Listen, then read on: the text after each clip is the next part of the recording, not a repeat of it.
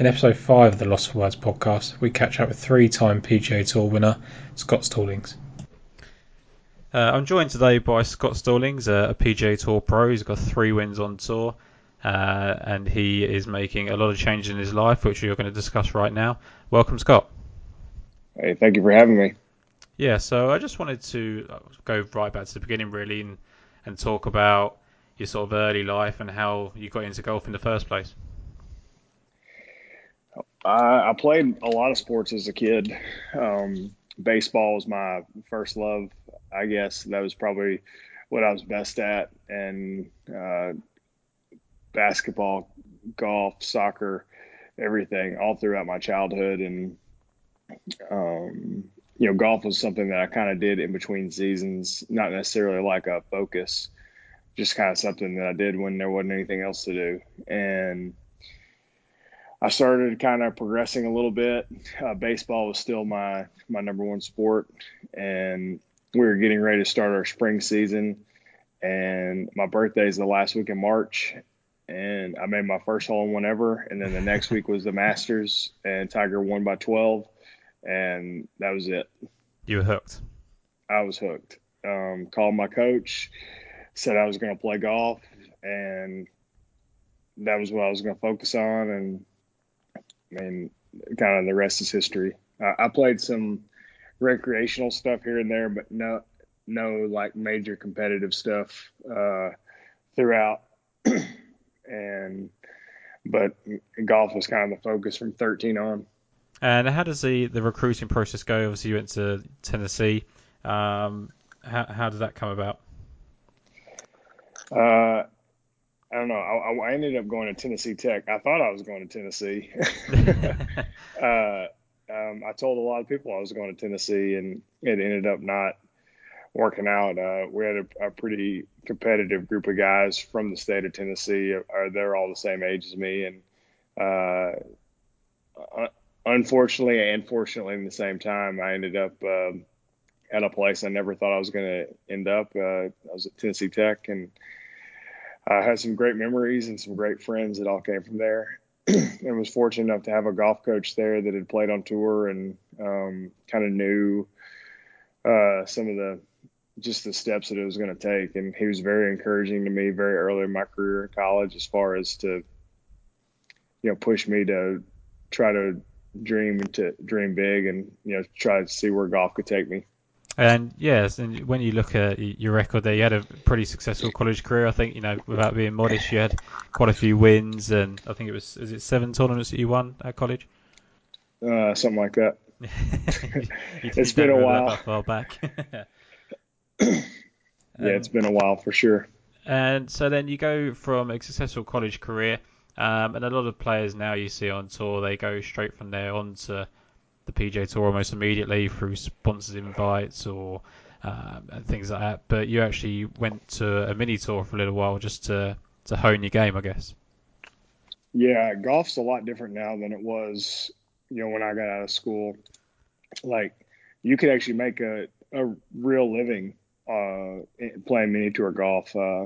Remember, between the Hooters Tour and e-golf tour is what I played when I first got out. There were guys, making into the $200,000 in 20 events, and that does not exist anymore, unfortunately.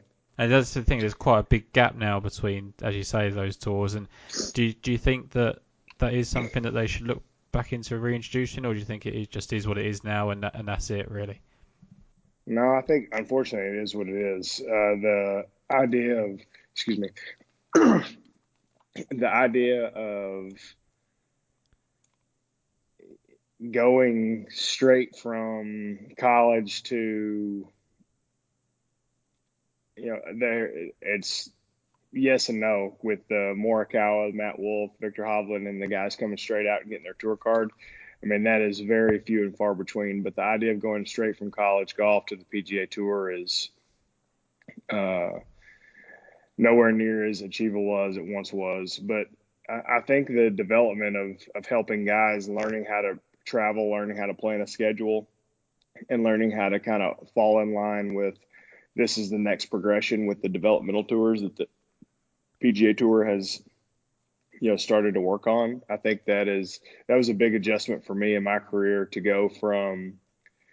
I remember 2009 is when I got my. It was the Nationwide at the time, now Corn Ferry, but it was a big adjustment from being at Web or Q School finals to like 2.5 weeks later, I was flying to New Zealand to Yeah, play in a tournament, and the furthest I've traveled to play a tournament's like nowhere near this. yeah, And just learning how to manage that, and there's definitely a learning curve for me. Uh, how that and I think that the way that the system is now will only help those guys progress as far as whether it's China, Latin America, Canada, or throughout. Um, any opportunity you have to deal with a little bit of adversity and just some stuff that's outside of your control and just kind of learn how to deal with it, the better off you're going to be. yeah. And I think you touched upon what I wanted to get on there is you actually went to Q School in 2009 and only missed your card for the PJ Tour by a single stroke, wasn't it? But that got you your starts on the Nationwide in 2010. But I believe now it's kind of different. If you miss your card, you don't quite get the same status and things like that. Is it a little bit more difficult now? Yeah, I mean you cannot get your tour card now through Q School. It's all the kind of progressive line. You have to work through the Corn Ferry or the one-offs, playing well in sponsor exemptions on the PGA Tour, and they limit it now. You only get seven. So guys getting their tour card in seven events is unprecedented. And last year was a very big anomaly because a few guys did it, but especially with the young guys winning. But um, made it where it probably insulates the tour guys a little bit because as soon as if you lose your card, you go right back to those Corn Ferry finals, and make it where it's you have 3 or 4 events to get your tour card back in that kind of shortened playoff kind of run. But it's an interesting scenario just with the way that you don't have the guy working at the home club, and guys put some money up for him and go to Q School, and next thing you know he's playing on tour. I remember George McNeil was got a lot of publicity from that because he was a club assistant club pro at a course, and some guys put some money up for him to go to Q School, and he got his tour card. And kind of that dream is over. But I do think that the way that it provides a better kind of footing for guys that start in their career, I think it'll do a lot to kind of make their career just more prepared instead of kind of the fluctuating back and forth. As guys progress, they'll stay uh, better longer. I guess Yeah, that's the no, best yeah, way it to makes say it. sense. Yeah, and just touching again on that is you got to the PJ Tour for the first time full time in 2011. It didn't take you very long to get settled, winning your first year. Well, yes and no. I mean, if you look at the first part of my season, I missed my first 5 cuts, and it wasn't close. um, and it was a pretty big dose of reality. I got my tour card, and that changed too. So if you finished well enough in the nationwide money list, you basically got a free run at Q School. So Okay. like I couldn't have had a better scenario because I didn't get my card through the nationwide tour. I got my card through Q School, Yeah. but I'd played well enough to basically I couldn't have any better status on the nationwide tour than I did. So I got to go to finals for free and just freewheel it. And if I got my tour card, great. If not, I was gonna be fully exempt on the nationwide and play another full year out there. And I was playing a practice run at Orange County National with my buddy Scott Brown, who's one of my close friends out there. And we were playing the fourth hole at one of the I can't remember which one of the courses we were at. And he said, "Man, if you don't get your card here, you're never gonna get it." And just the course set up really well for me, and he was right. And I finished. I think I finished ninth and got my tour card. And a month later, we're going to Hawaii, and a strong dose of reality that I needed to get a lot better, a lot quicker, and just kind of learn with not necessarily in golf, but I needed to learn how to manage my time better. I need to learn how to kind of get not lost in the fray of all the opportunity there is to play on the PGA Tour, and just kind of how to deal with that. And I missed my first 5 cuts, missed every cut on the West Coast, and ended up playing, made my first cut ever in Puerto Rico. And I was going from Puerto Rico to Tampa, and my mentor, big brother, whatever you want to call it, Kenny Perry, was sponsored by Transitions, and he got me a sponsor exemption to play in the tournament. And I ended up finishing third, and that kind of set the precedent for the rest of the season. And I kind of had that validation of I had been beat over the head so many times by just everything that happened on and off the golf course, by just anything you could do wrong mentally, physically, golf wise. I was doing it, and kind of get caught up in the moment a little bit too much, and not really taking ownership of the situation as far as, I was good enough with the game that I had instead of trying to force myself into being something that I wasn't. And Kenny was very gracious to help me do that. And he was very encouraging the entire time throughout the event, and kind of transpired some really cool moments throughout that week. Another side story, that the sixth hole in the practice round, I hold it for eagle, and we were playing a little money game, and we let two groups pass through, because I had not been yelled at or talked to like by another adult that wasn't related to me like that.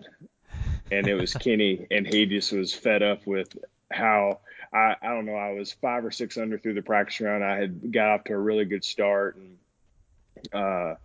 I made it for eagle in the middle of the fairway on the sixth hole, and he said, "I've had enough of this," and just proceeded to just let me about 30 minutes.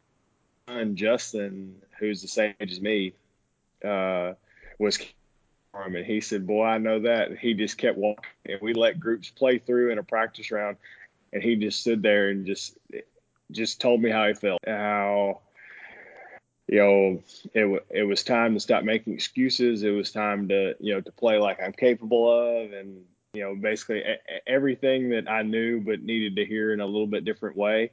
And I'll never forget that. Every time I play the sixth hole at Innisbrook, I start laughing, because I can show you exactly where I was when I made it from the fairway, and then when I just proceeded to get scolded for what seemed like an hour. It was probably 15 minutes, but man, it felt a It lot felt like longer an than hour.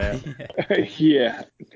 It was like I've been on tour 19 years, and I still remember that like it was yesterday. And Kenny and his wife Sandy were very gracious to me and my wife Jennifer my first year on tour, and still they're good friends now. We don't see him as much as we did. Kenny's playing the Champions Tour full time and has 8 grandkids, and kind of the golf side of what he's doing is he's just got a lot of other things going on as well. But the relationships that come from kind of driving through that adversity is, he took me to dinner the night before I played my first final group at Greenbrier, and honestly I felt like he was more nervous than I was. Yeah. But just those kind of those like little stories that people don't really hear about. I mean, Kenny was playing in the final day at Greenbrier as well. I mean, he was trying as best to shoot the lowest score as he possibly could. But for him to take the time to, go out of his way to, encourage me and just kind of be there if I had any questions as far as how to deal with it. I'd never been in the final group of a tour event, and I just didn't really know what that was like. And, next thing you know, to put myself in that situation and, just kind of have the myriad of emotions that come from the wild day that was. And for him to be one of the people that I saw when I got done was pretty awesome. And that's what I was going to jump in there. Is that is the thing where people do not, unless these sort of stories get told, you don't hear how these players, who puts an arm around you, who helps you out, and I'm sure it happens all the time. But we just don't see that side of things. And for you to say that that's kind of one of the defining moments in the season, you still remember it now, so it must have been a big sort of marker for your career, really. And it brings you on nicely to the Greenbrier, which you got to go to the final round in the final pairing. and the job wasn't done there. You had to go to a playoff as well. Yeah, that was one of the last Anthony Kim sightings. And man, that guy was incredible. It was fun to watch him play. We were in the final group together, and we both played awful on the front. And then I started making some birdies, and then I made a bogey. Then I made another birdie. It was kind of a wild day, um, and kind of everything that kind of goes into it. But I birdied 18, the par three, to get into a playoff, and then basically got to go do it again 15 minutes later and hit the exact same shot and made a 6 footer for birdie to win my first tour event. And I still remember it. It was like it was yesterday. And you never forget your first. I don't think golfers have odd memory. We remember, like, I could tell you shots I hit from when I was a kid, but I don't know. My memory is not the greatest. She tells me to go do something, and 15 minutes later, I've completely forgotten. So golfers' memories are kind of odd. You touched upon there of Anthony Kim, and what was that like? Did he bring an additional pressure playing in the final group with him? You know, he just finished top five in an Open a couple of weeks prior to the event there, and obviously he's well known, great winner. Is it something that didn't matter who you were paired with that day, or were you sort of focused and that was it? Maybe a little bit at the beginning, but honestly, we both played so poorly. We didn't really see each other a lot on the first 9 holes. And he was kind of doing his thing, and I was kind of doing my thing. And I think up until the let me think, up until the fourth round, I had missed one fairway in the tournament, and I did not hit a fairway on the first 9 holes. And is that nerves or is that a technical thing that got in the way? Or And oh, definitely nerves. I yeah, mean, like shots and like I had made some. I think I shot 4 over on the front, and I had made some like nice putts to not shoot significantly worse than that. And you know, you look back and you laugh because like the things that were bothering me, the things I pay attention to now after doing it for this long, like it wouldn't really. Honestly, I wouldn't really pay any attention to it, but I think there's a lot of things that go into that, but uh, maybe just to answer your question, maybe at the beginning, I thought about it a little bit that I was playing with Anthony Kim, but it was very quickly realized to me that I was going to be my own worst enemy, and I needed to assess that very quickly, or things were not going to end well. yeah. And then the following week from there, there's no rest. You're straight into your first WGC event. How did you feel on that stage? Is it a kind of is it a bit of a I've made it moment? I mean, you probably had that the week before when you've won. Is it easy to get caught up in those sort of emotions? Maybe a little bit. I remember I didn't really get a full night's sleep till about Friday or Saturday of that week. I'd wake up and want to make sure like everything, like it wasn't a dream, like it really did happen, and kind of everything that went in between there. And but the first WGC Akron was great. I couldn't tell you how I played or anything memorable from the week, but just the whole experience of being recognized as a tour winner was something that everyone wants to achieve in their career. And um, I it was definitely a waking up that Monday and having some guys that I'd never spoken to in my life take the time to tell me congrats was very kind of I guess the I've made it moment. Yeah, and then so you finish off the season, a couple of good finishes again, but a bit like where we touched upon there in 2011, the 2012 season didn't start well at all again. And in the back of your mind, you know now that you're a winner, so maybe a bit more relaxed. What was going on there? That there's quite a lot of missed cuts at the start of the season. Yeah, there was. I tore cartilage in 5 of my ribs. This basically it would have been my third event of the year, um, and it was the American Express, now the Palm Springs event. My back was a little bit tight coming over from the 2A.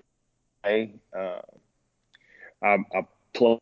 and just not being aware of how to take care of your body, not learning how to deal with long travel, and just kind of, hey, I'm 25, 26 years old, I can do whatever I want without really having to kind of, go through the process of, getting everything moving around. And uh, I felt like I kind of tweaked my back a little bit, and it kind of started progressing into my ribs. And man, it was rough.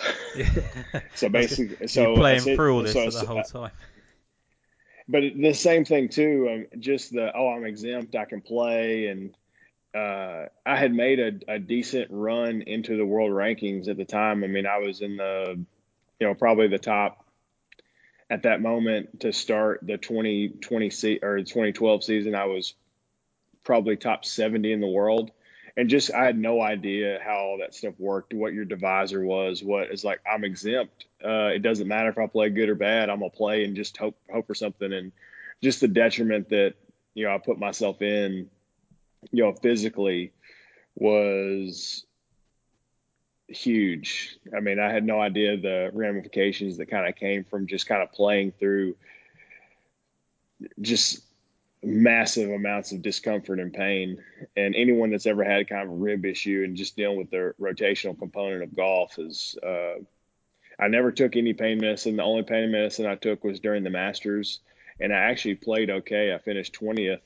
But then if you look how I played the next month after that, where I didn't take anything, and I just didn't heal properly. I didn't take the time that I needed to. I just thought, hey, it's just eventually going to go away. And I didn't know how to shut it down. I didn't know how to do the things that you need to do as you get older in your career to make sure that you're going to be ready to play, 30 weeks a year, and kind of know what all that entails. And I kind of thought that I could do what I want when I want. And, that definitely, that mentality kind of transpires over the rest of my career, until a strong dose of reality comes in 2015. And um, looking back, it's not something I'm super proud of, but uh, it got me to where I am today, and to realize that you only get one chance at this, and you get one body, and you need to be a good steward of it, and take care of what you've been given. And because if you do, it's incredible what it's capable of. Yeah, you touched upon there the 2015, the life-changing moments, and just before we go into that, obviously you'd had that win again in 2012 at the True South Classic. You win there again, and then you win your biggest event to date at Torrey Pines in 2014, and have a really good chance at defending the following year as well. Yeah, it was a good run there. Torrey is very near and dear to my heart. I love the facility. I love the course. And it wasn't like that before. I just, I didn't give the course enough credit. I kind of thought, oh, just, like any guy that's a good player, it's like, oh, I can do this. I can do this. And just understanding like the value of par. And there's courses that we play that, you know, 16 pars and two birdies are going to get you a long way at a place like that. And, kind of learning like when to put the pedal down and when to pull it back, and, kind of how to manage it all between there. And that was a, a very big learning curve that I had to kind of get over, and, kind of manage it a little bit. But it was a very cool experience, and very cool honor to be a champion at a course like that. Yeah, I mean, so you beat out, the likes of Jason Day, Pat Perez, Mark Leishman, KJ Choi, and Graham Dillette all finished second, one shot behind you. That's quite a field behind you, chasing down your neck on the final day, and you go and shoot a 68 in tough conditions.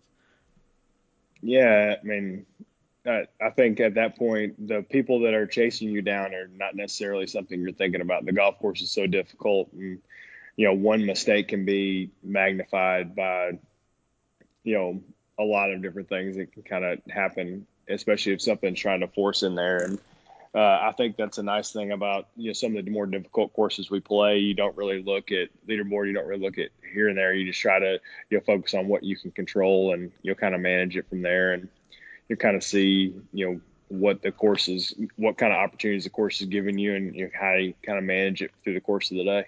Yeah, and I think we'll go into now the the life changing things that you made. I mean, you've got 3 wins under your belt at this point in your career. Um, is this a time where you had to reassess what it was that was going on with your body and your health, and for you to progress further, or is it a case of right, you've got this now in your locker, you've done these things, now you need to focus your attentions elsewhere? No, it was very much a if I don't get a hold of this, none of this will be not necessarily it wouldn't be worth it, but it would be something that's not going to last very long, if that makes sense. Yeah, I I started. We had my son was born 2013, and that was a big adjustment for my wife and I, just learning how to travel, learning how to be parents on the road, and kind of everything was going. And still, like, I had started kind of training a little bit, kind of started dipping my toe into what that looked like, and managing it all throughout, and just kind of seeing all right, what a healthier lifestyle looks like. And still, I mean, unfortunately, I dealt with what I call like the justifiable society. Like, if I do this, then I can do this, yeah, and almost like justifying ways to, eat stuff that's not good for you or whatever. Oh, well, I trained today, so I can do this, or I did this, so now I can do that. Like protagonists, antagonists, and kind of a cause and effect kind of a situation, which, as anyone knows, is not a recipe for success. no, and it is a And common thing, isn't it? If people do, they think that if you go to the gym once a day, well, whatever you eat that day isn't a problem, or you can run it off in the morning and things like that. And that's not how it works. There's a long term problem there. yeah, and I think that definitely goes into kind of a mentality standpoint too. Like, especially when you deal with golf, like, oh, I practiced 6 hours, so that means I did this. And unfortunately, that doesn't work either. Um, I've had some of my best practice sessions at 15, 20 minutes. And I've also had the days of 6 and 8 hours where I look back, it's like, man, I didn't get anything out of that. And, kind of a little bit more purposeful and understanding that, kind of playing the long game and going on. But to kind of get back to it, traveling around with the family and kind of managing it. I had some success in 2014, and kind of carried me on. And just I started seeing these wild range of feelings, like when I was trying to prep to play, as far as just really really high energy levels, and then like the bottom falling out.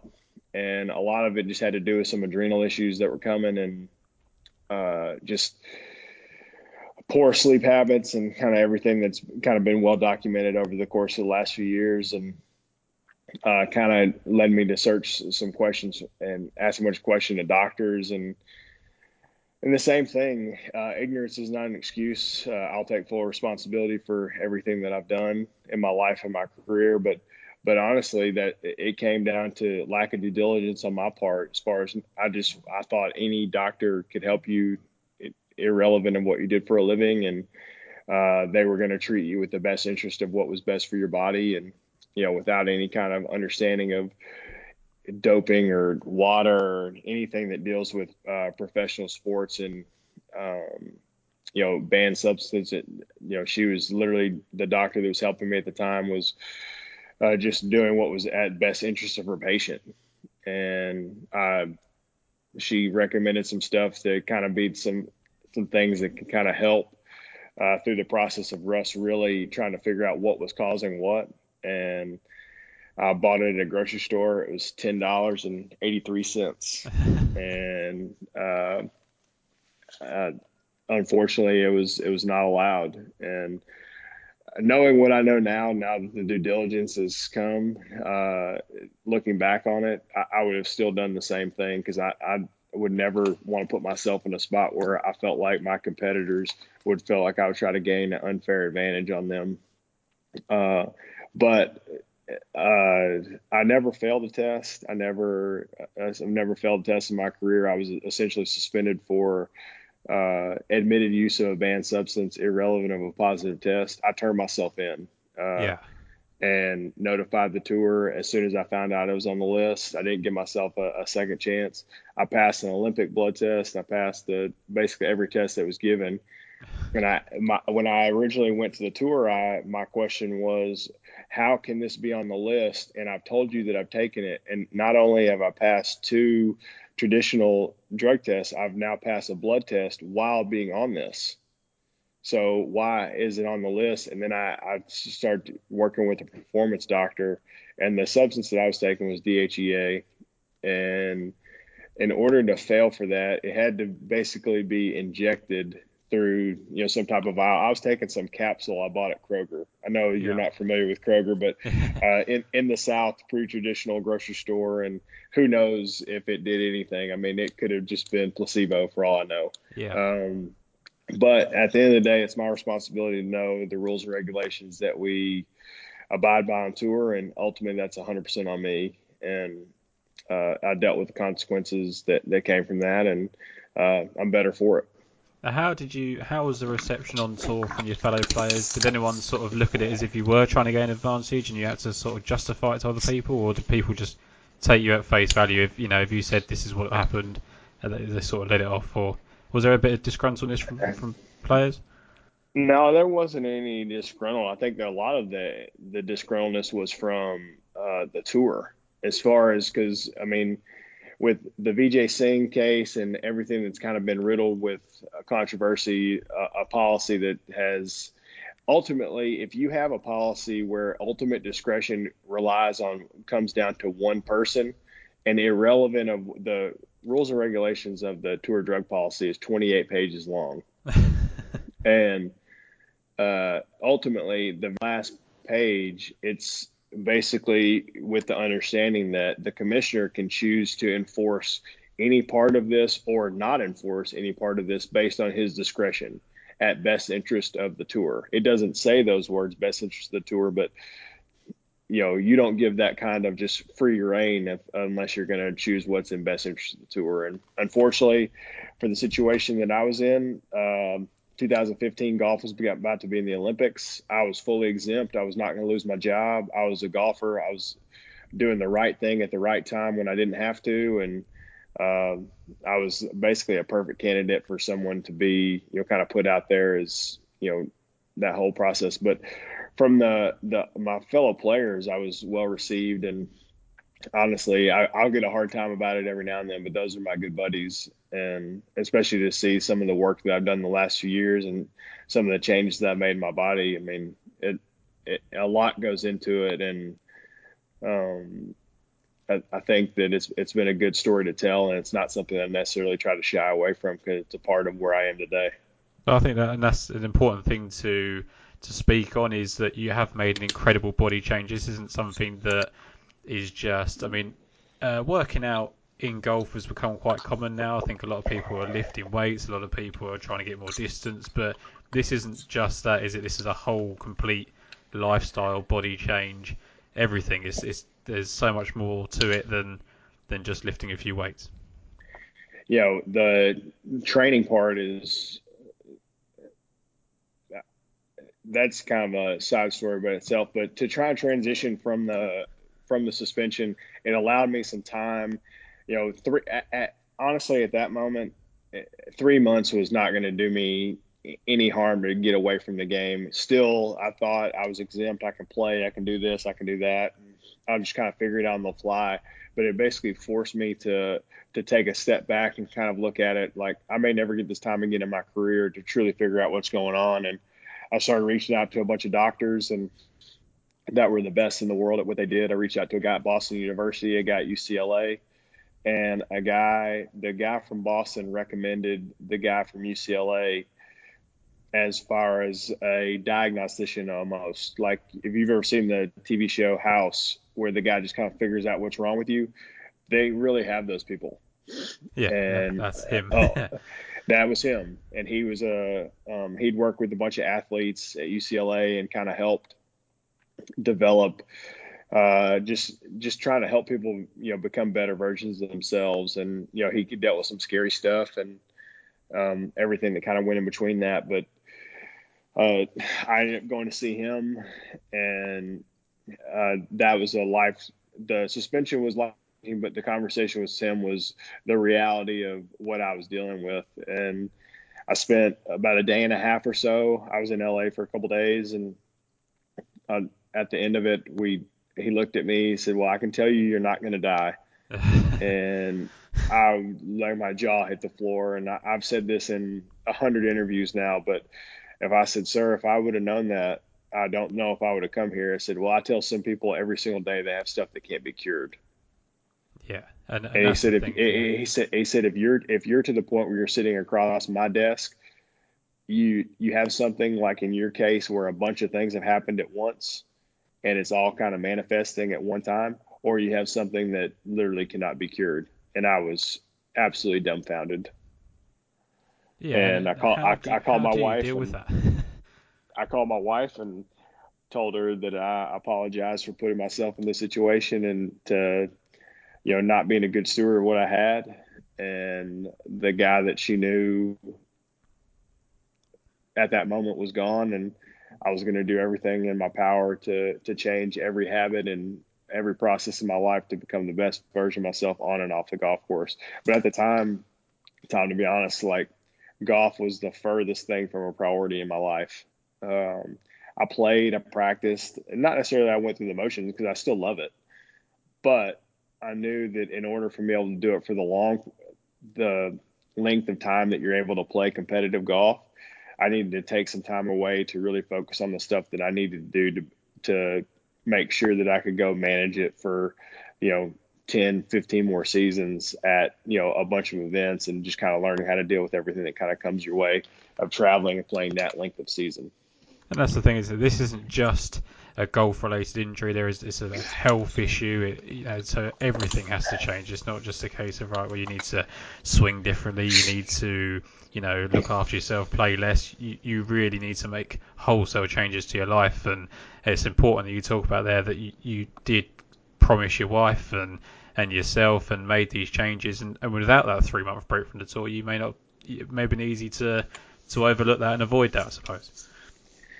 Yeah, honestly, it would have. And ultimately, it came down to the scary words is like acute adrenal failure, but failure is a as I found out is a broad word in the medical field. Anything that doesn't work to its fullest potential is considered in failure. Like you could be in heart failure and live for a long time. Your heart Yeah. just doesn't work to the fullest extent of what it's capable of. And I got adrenal fatigue, adrenal failure, but it also comes down to just habits and everything that goes into it, from sleep to diet to nutrition to training to everything that goes along with it. Like all had to be kind of worked around and completely revamped. So my trainer PT Adam Curley, who lives here in Tennessee, and we started working with a bunch of doctors and just trying to figure out like truly what was going on. And um, it was a really cool process and something that I'm still learning about today as far as just trying to figure out now, especially with this time that we have off. Um, like I may never get this time again in my career. This is the most time off I've ever had in my career without being injured since I started playing professional golf. Yeah. That's crazy, So isn't it? I think some guys looking at it like a detriment or whatever, but I mean, this is my 13th year of professional golf, and a little bit of a break is not necessarily the worst thing in the world. Don't get me wrong. When we get an opportunity to go out and play and compete again, I will be there with Yeah. and be very happy to do that. But with two kids and an opportunity to be at home and uh, with everything that's happened in the world, the last thing that I'm truly concerned about is when I'm going to play golf again. My health and my family's health and safety is ultimate priority at the moment, and do the things that we're required to do to make sure that we're abiding by those rules and restrictions to make sure that uh, we can be there for the long haul and kind of endure through this little bit of a trial and come out better on the other side. And that was one of the things I was going to ask you is that obviously there's lifestyle changes and the training changes and things that you've made. Obviously, you can never prepare for a pandemic such as this. I mean, it's unprecedented. But do you think you are better prepared to deal with it because of the issues that you've overcome and the headspace that you're in now, and you can actually look at it as a positive as opposed to actually just itching to get out or becoming frustrated and things like that? No, I hit since we played Thursday at Players, and I didn't play well. I kind of hit some just kind of skank some shots around here and there. And I had a really good practice session Thursday afternoon when we got done, and I was amped to play on Friday. Like I'd kind of, sorted some things out, and, kind of one of those aha moments as far as, it all kind of clicked together. And the next thing you know, I'm meeting my caddy at 7 in the morning, and we're done. And I was texting him last night, and I hit balls I've hit a few shots here and there since there, but I actually hit some balls yesterday. And, I definitely miss being out there playing, competing, but I know that we're doing what's best for us. But to ultimately answer your question, I enjoy the off time as much as we get an opportunity to do it. We just moved into our house out in kind of the country in Tennessee. We have a pretty good amount of land, and it's a nice place to have to be quarantined if you're forced to be. And I have a gym on the property that we live, and a place to hit balls, and kind of a fairly self-sufficient, and plenty of room for my kids to run around and be kids. And so it's something that we're very fortunate to be where we are. And I feel like our family has enjoyed. My kids have not really asked very much as far as what's going on. My son knows that he's not in school. He does school online, and, which is not too different from him from when they travel on the road with me. And Yeah. so it's an interesting time for everyone, and people are kind of adapting and dealing with things differently. And we're choosing to focus on the stuff that we can control. And I try not to speculate on when I'm going to play and what I'm going to do and when I'm going to do this. I basically know what I know, and try to operate on the best information I possibly can. And if it changes, I'll adjust from there. But I'm not going to sit around, hey, I think we're going to play here, or I think we're going to do this, or because honestly, I have no idea. And nor will I ever say that I do. I have my thoughts as far as what I think we should do, but there's no speculation from my perspective as far as that does any sort of just create more controversy and more uneasiness as far as what people are going to try to do in the world of golf. Yeah, I mean, how did you feel when you were teeing up on Thursday at the Players? Obviously, there was a lot of uncertainty at that point about whether it should go ahead. European Tour had been cancelled, other sporting events had been cancelled, and they then announced that the rest of the week was just going to be without spectators, and that was kind of their way of dealing with it. But did you feel like you shouldn't be playing at that point? It was a very uneasy feeling when I got done on Thursday, just with the unknown of. We found out on 16 fairway because that was I was playing with Michael Thompson and Aaron Badley. Yeah.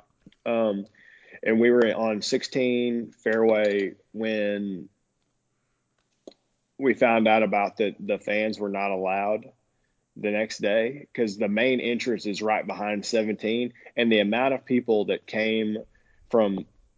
We played in the morning. The amount of people that came to the course from when we were on 16, 17, those are obviously the focal points of the golf course as well, but that's the main entrance. I mean, it like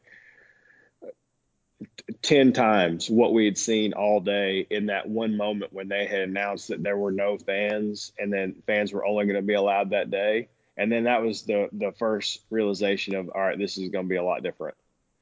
And then we get into scoring and the transition time of, all our player relations people are there, the figureheads of the tour, and everyone's sitting there kind of having conversations. And there wasn't any like confrontational moments. It was just everyone just asking questions as far as what are we doing, and Yeah. what's our response going to be. And because the original idea of, hey, we play golf, we're outside, we can control it, we can do this, we can do that. And I think you start to realize real fast the amount of people that it takes to run an event, irrelevant of fans or not, is still very high. And, with the idea of if one of us were to test positive in some form or fashion, whether a player, a caddy, or, some type of someone that works for the tour. And I mean, ultimately that it would immediately stop play. So it figured it was in the best interest for everyone to stop. And I think that was expected all around sports. And I think that it was nice to see all sports kind of fall on the same line. And because ultimately health and safety is the number one, whether or not sports are being played right now should not necessarily be a priority for a lot of people. Yeah, I completely agree. And this it's good to hear you say that. I think there are some golfers out there that will be itching to get back, and of course you are too. There's competitiveness that you want to do, but you have to understand the seriousness of this situation. Just before you go, how difficult now then is it to get your mind towards playing golf again? Like, it's going to happen at some point, but your normal practice routine, you said there you hit some shots the other day, but with nothing to work towards yet, how hard is that to prepare for? It is and it isn't. I've got a very unique scenario with the guys that I train with. And I got on a call with some of the guys that we train with in the off season as soon as we all found out we were canceled. I've got a guy that is the catcher for the Nationals, the baseball team, and another one of our very close friends is a lightweight UFC fighter, 155 guy. Wow, okay. And we were all shut down, and we all got on a call. Basically, as soon as I found out I was shut down, I got on a call with these two guys, basically assuming the baseball was going to get shut down as well. It Yeah, took them a day or two longer to kind of officially make the notice. And I said, guys, if we manage ourselves outside of the gym with our family, our life, everything, we can get better than we've ever been from a physical standpoint over the course of the next however many months we have the opportunity to train together. So we made a pact and said, I've gotten some flack on social media here and there as far as us training together, but literally they're outside of my family. They're the only people I see every day. yeah, yeah, and And, it's amazing I to think have that that, mindset. well, and you were asking about the golf side. I think when you have done it for a very long time, you realize like what it takes to truly get ready and to know that, it's not this process of, oh, I just go sun up to sundown, for a week and I'm good to go. It's just, all right, I know my date, and then I'm gonna kind of work towards that date as I prep. But the family atmosphere and the being in the gym with the guys, and kind of work on, not necessarily from a golf fitness standpoint, but just general fitness, and making sure that stronger, faster, better than you could be in all aspects. And stuff will kind of gear a little bit more towards golf once we kind of get a more definitive answer. I think that is going to be further away than sooner, based on all the things that have happened the last few days. But right now we know a certain date that's in mind in May, and whether or not people agree or disagree that that's actually going to happen. That's the date that I know, and that's the date I'm kind of working my schedule off of right now. I mean, that's still 6 weeks away. Yeah, exactly, and I think there's a lot of people that would maybe look at it, where you've gone to the gym and the training that maybe has that affected your game? Has it changed your swing? Obviously, getting into a completely different body shape, it's going to make adjustments to it. Do you think now you're in the best possible condition to be the best golfer you've ever been? I mean, you've won 3 times already. Can you see yourself doubling that tally and more so in the next few years? Yeah, absolutely. I do have some golf swing changes that are going to be very easily made now than they were trying to play and compete on tour. And a lot of it had to do with some of the weight loss. Yeah, And, when you weigh 250 pounds, the body just doesn't move that well. So you kind of stay pretty well stacked on top of the ball. And, you drop, I mean, I weigh about 185 right now, 190, and am stronger and faster than I've ever been. And so there's just a lot more, you just have a lot less to kind of keep you stacked where you need to be. And that's just, stack is kind of where I feel like I'm in the ground, and I don't move off the ball very much. And I've got some stuff that I need to do, especially on my downswing. As far I right bend a lot, yeah. and kind of makes all of it came from my ability from when I was heavier. My hips didn't really move. Honestly, nothing really moved, and now everything moves a lot better. So your body kind of compensates a little bit, and something I got to continue to work on and kind of help out with, and no more time like the present to work on that now. And also, like, on and around the greens, the fields, the putting. Obviously, you've had a good short game in your career, and how difficult is that? Is that an adjustment as well, where obviously you go from working out a lot more and and then suddenly you're on a golf course and you've got a short chip or a putt. Is that harder to deal with in those sort of situations? Or No, I think it's the short game stuff has been something that's been a priority. My short game coach is Jeff Pierce out of Bowling Green, Kentucky, and my swing coach Scott Hamilton in Georgia, and they've kind of worked together on a plan to kind of make it where it all matches up. It's like anyone, all right, you have the weeks you drive it good and putt it good, you hit your irons and chip horrible, or you drive it bad and putt bad, but you hit your irons and chip unbelievable. Just putting it together all from all sides and kind of making sure everyone's working on the same page. And one interesting thing, right before the start of the fall, my short game, Jeff, he told me he wanted me to change all the lofts in my wedges. And I didn't understand why. And he said, I want you to be a more 50-50 pitcher of the ball between lob wedge and sand wedge. And I was just like, I don't understand that. He said, with the way that you deliver the club and your pitching motion, he said, you would be a lot better pitcher of the ball if you used, kind of the soul and the grind of a less lofted club with just a little bit more versatility. And I was like, okay, let's do it. And as of the players, I had hold it from off the green more than anyone on tour. wow, But and just that's the like, thing. just little things like that, as far as working with some coaches and some guys that kind of build in some analytics and some stats and stuff, and try to figure out like what's the missing piece here, and just kind of continually working on that kind of stuff. And I got a great group of guys. My caddy John, we've all been in constant communication, just not necessarily speculating on when we're going to play, but just trying to make sure everyone's kind of biting in there together. And we know we're going to play at some point, whether that's this year or next year or whatever. And, I will be ready whenever my name's called again. Yeah, and it's interesting you say that obviously the change with the wedges. And do you think you're much more receptive to change now in your goal? Obviously, you're off the course, you definitely are, but on the course, do you take on board more than you would have done sort of early on in your career, or you've always been quite happy to listen to different voices? Uh, yes and no. I don't think I'm not scared to ask questions or kind of feel out things to try to figure out ways to get better. I think I do a lot better job as far as taking bits of information, figure out how to apply it to myself. When before I'm like, all right, that guy won the tournament, I'm gonna see how he did, Yeah, and this guy won this week. Is like, man, you start spinning your wheels on that, you're in for a world of hurt and a lot of misery because there's a bunch of different ways to do it. And it took me a while to kind of figure that out and kind of own the way that I do it, but also with the understanding of you know kind of pick and choose who you let speak into your game and speak into your life, whether that's a physical thing or a golf thing or a life thing or whatever. But truly allow those people that have that access to speak into your life free reign to kind of help you become the best version of yourself. great. I think that's a really good place to end there. I'm just going to let you get out of here, taking enough of your time. Obviously, you've got a busy schedule, even if you are stuck indoors. And I just want to wish you all the best. Hopefully, you and the family are safe. And when you do get back out on the course, hopefully the results follow the mindset, and we can see some wins from you again soon.